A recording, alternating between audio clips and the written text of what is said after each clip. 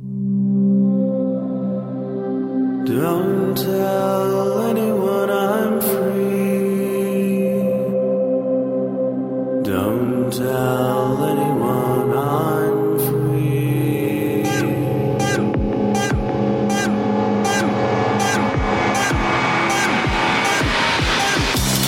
Hello and welcome to BSD Talk number 143. It's Monday, March 10, 2008. I just have an interview for you today, so here it is. Today on BSD Talk, we're speaking with Deborah Norling. Welcome to the show. Hi there. So there's a couple topics that I wanted to speak to you about today. One was because you had written me a nice email about some BSD accessibility issues, but also in that email, you had mentioned some of the interesting things you had been doing. And so I thought that rather than just reading your email to the listeners, it might be nice to talk with you and get some of that information. So I thought maybe you could do a little overview of what you had written to me. What I wrote down was, I tried to summarize everything I have discovered about BSD accessibility. And I should say that I am a hobbyist, and I'm blind. I cannot see my computer screen. And I access the computer in a variety of ways, and I've experimented with those different ways using Linux first and then the BSDs. And so I tried basically just to summarize everything I knew about the subject from a hobbyist point of view. And also, aside from the accessibility issues, you had also mentioned some interesting hardware that you've been working on. Oh, well, I guess I should say what got me started was my husband's collection. And my husband is a collector of old Digital Equipment Corporation computers. So we have a lot of DEC computers in our garage. We have various PDP-11 vintages. We don't have an 1170 because they're just too darn big. But we have an 1153 that we've been fooling around with putting different MSCP controllers and hard drives on lately. And we have, he has an old 1104, and I have my own 1183. And we have many more. And we also have a lot of Vaxen or Vaxes. I don't know. I think the Swedish guys tend to say Vaxen and the Americans tend to say Vaxes. But we have lots of them, different vintages. And I was a little bored with VMS. Actually, with VMS, my problem is all those brackets. I never put the darn brackets in the right place. So because I didn't want to try to figure out how to put brackets in my VMS command lines in the right places, I decided I should start installing NetBSD on some of the Vaxes. And, I love the Vaxes because I didn't have to do any shenanigans with the console. All I did was plug in a serial cable and use my talking computer with a Braille display as a terminal, and it was so easy for me to install NetBSD and fool around. I got really involved building things from source on this pokey little microvax, and I was trying to build the drivers for my Braille terminal and everything with PKG SRC, and it was so fun. And that was my introduction to the BSDs. And I assume that the command line interface meshes well with a Braille terminal. Absolutely. It's funny because the current popular set of drivers for Braille TTY, works okay with cursive, and it actually works better than speech. But the command line is still ideal because, well, you have less to read. You're doing less screen scraping, really. You're not searching around for what is highlighted or what has the cursor or what's in reverse video. Are these unusual architectures easier for installation? Because I imagine that certain architectures like the i386, the BIOS may not be as accessible. I know that on some other architectures, everything can really come out of the serial terminal.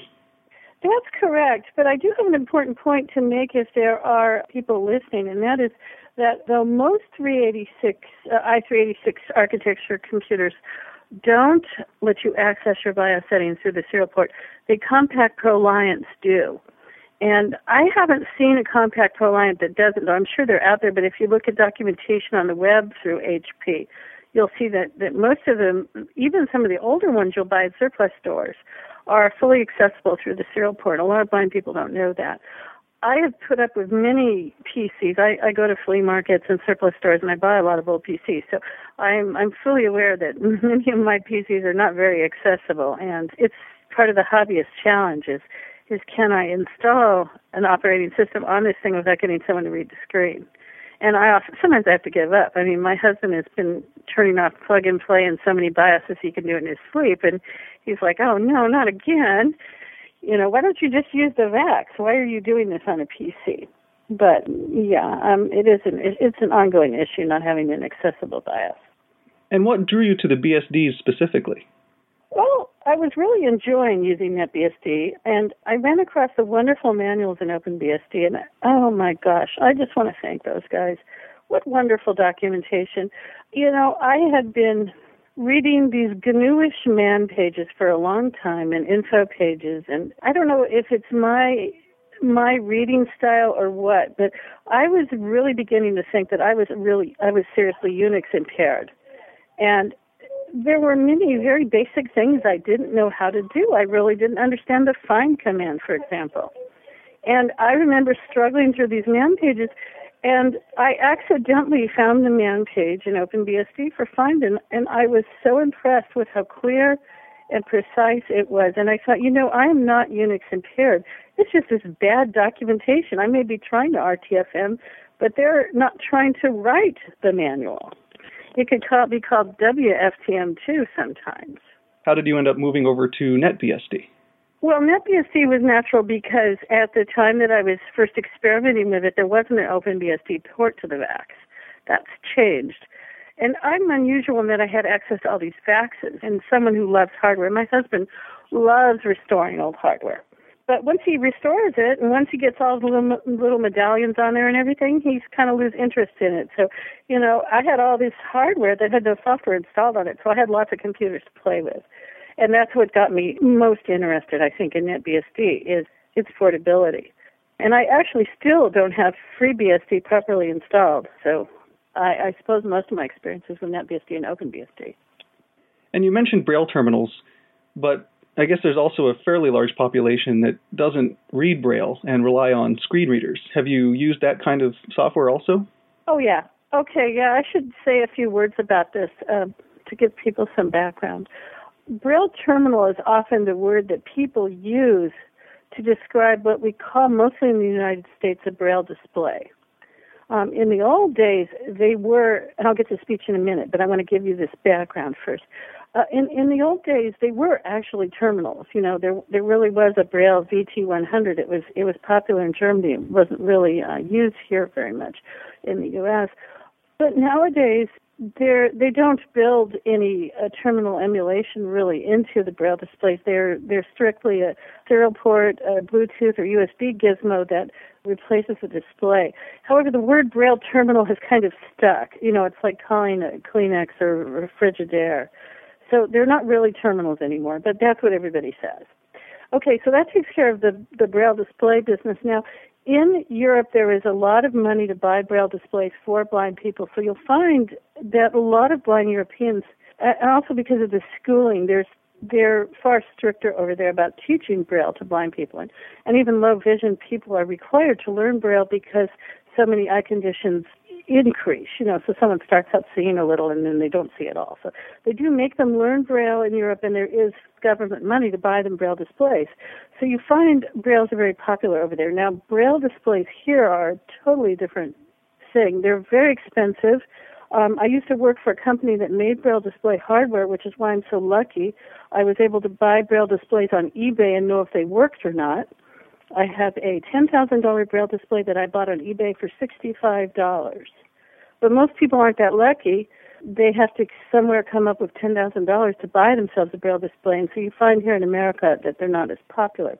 Now, what people use in America are speech synthesizers if they are unable to see the screen, and if they can see the screen a little bit, they tend to use screen enlargement. A speech synthesizer used to be a box. It used to be hardware. It had a parallel port or a serial port, and it had a speech chip in it. It had a ton of firmware for doing the text-to-speech. And, for your vintage guys, it was things like the Echo PC and the Votrex personal speech system back in the 1980s. I love collecting old synthesizers, too. I'm such a computer pack rat. By the middle 1990s, the processors on computers were fast enough that you began to see software speech. And software speech has pretty much taken over hardware synthesizer. So instead of a box with firmware, a software synthesizer is maybe like a WIN modem. It's a PCMCIA card, or it may not even be any hardware. It's strictly that the computer generates text-to-speech using the sound card. And there is a lot of software speech out there. Now they're classified either as concatenative or formant speech synthesizers. Right now, there's a very nice formant synthesizer called eSpeak, E-S-P-E-A-K, and it's been ported to Windows and Linux, and it's open source, and it's written in C++. eSpeak, that's SourceForge, like all the other SourceForge projects. And it's got a very small footprint. And, of course, the big open-source concatenative synthesizer is Festival, which many people know from CMU.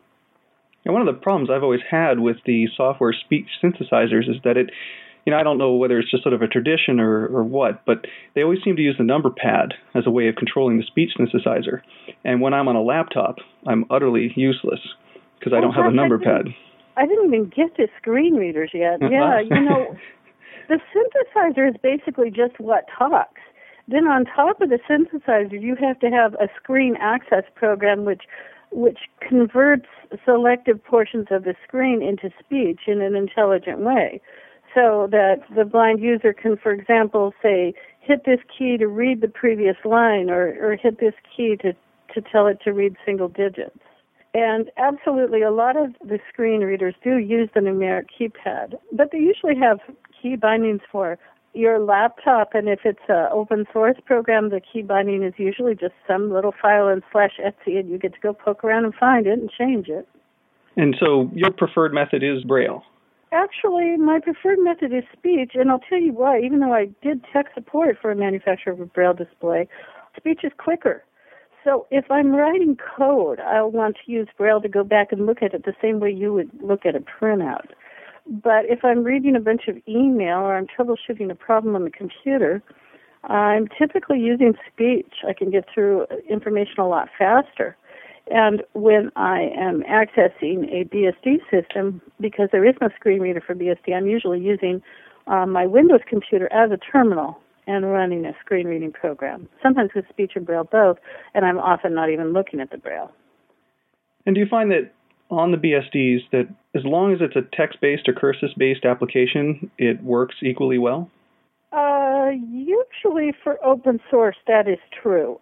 Sometimes with cursive applications where you've got something that's highlighted, something that's in reverse video, and then you have the cursor somewhere else, you have to kind of do some intelligent analysis to figure out, all right, which is the item that really has focus here? Or, you have to tell the screen reader to either show attributes in Braille or speak them, and that can be very tedious. You really want them to just put the cursor where they want you to look. A good example of that is Lynx, the text browser, like Lynx the cat. And you have to say Lynx-show_cursor, or your current link is highlighted, and that's really tedious to try to figure out where that is. And are there aspects of the BSDs that are still needing a lot of work when it comes to accessibility, at least from maybe the Braille or the speech standpoint? I think so, but you're going to be surprised when I tell you what I think needs the most work, and that is documentation. I think that when they do, I don't know if they do anything like use case analysis on documentation, but they always assume that when you are doing a headless install, that you are some dude with a lot of servers and you've installed the operating system about 1 million times. And we blind people often do headless installs, and it may be our first install of this operating system. So we don't really know how long we have to wait before we can type a command to switch it over to the serial port. Set TTY COM0 is what OpenBSD likes. Conf dev COM0 is what NetBSD likes. And FreeBSD is supposed to like boot-h, but I've never gotten that to work. And I guess if I were to change one thing about all the BSDs, I would document a headless install from the perspective of someone who is a beginner and who is possibly visually impaired and therefore having access to this machine with a terminal that may use screen enlargement or Braille or speech. And I should say that for every blind person who cannot see the screen, there are 10 low vision people who can sort of see the screen. So it's not just a small audience. It's a fairly large audience if you think about everyone who has a visual impairment. And once you're, on one of these computers and you're able to interact with it, what are the kinds of things that you're doing with your BSD machines? Well, I'm a hobbyist, so I putter around. I build things from source. I have been really working on trying to get Braille TTY to compile on the VAX. It compiles fine on the PC, both under NetBSD and OpenBSD.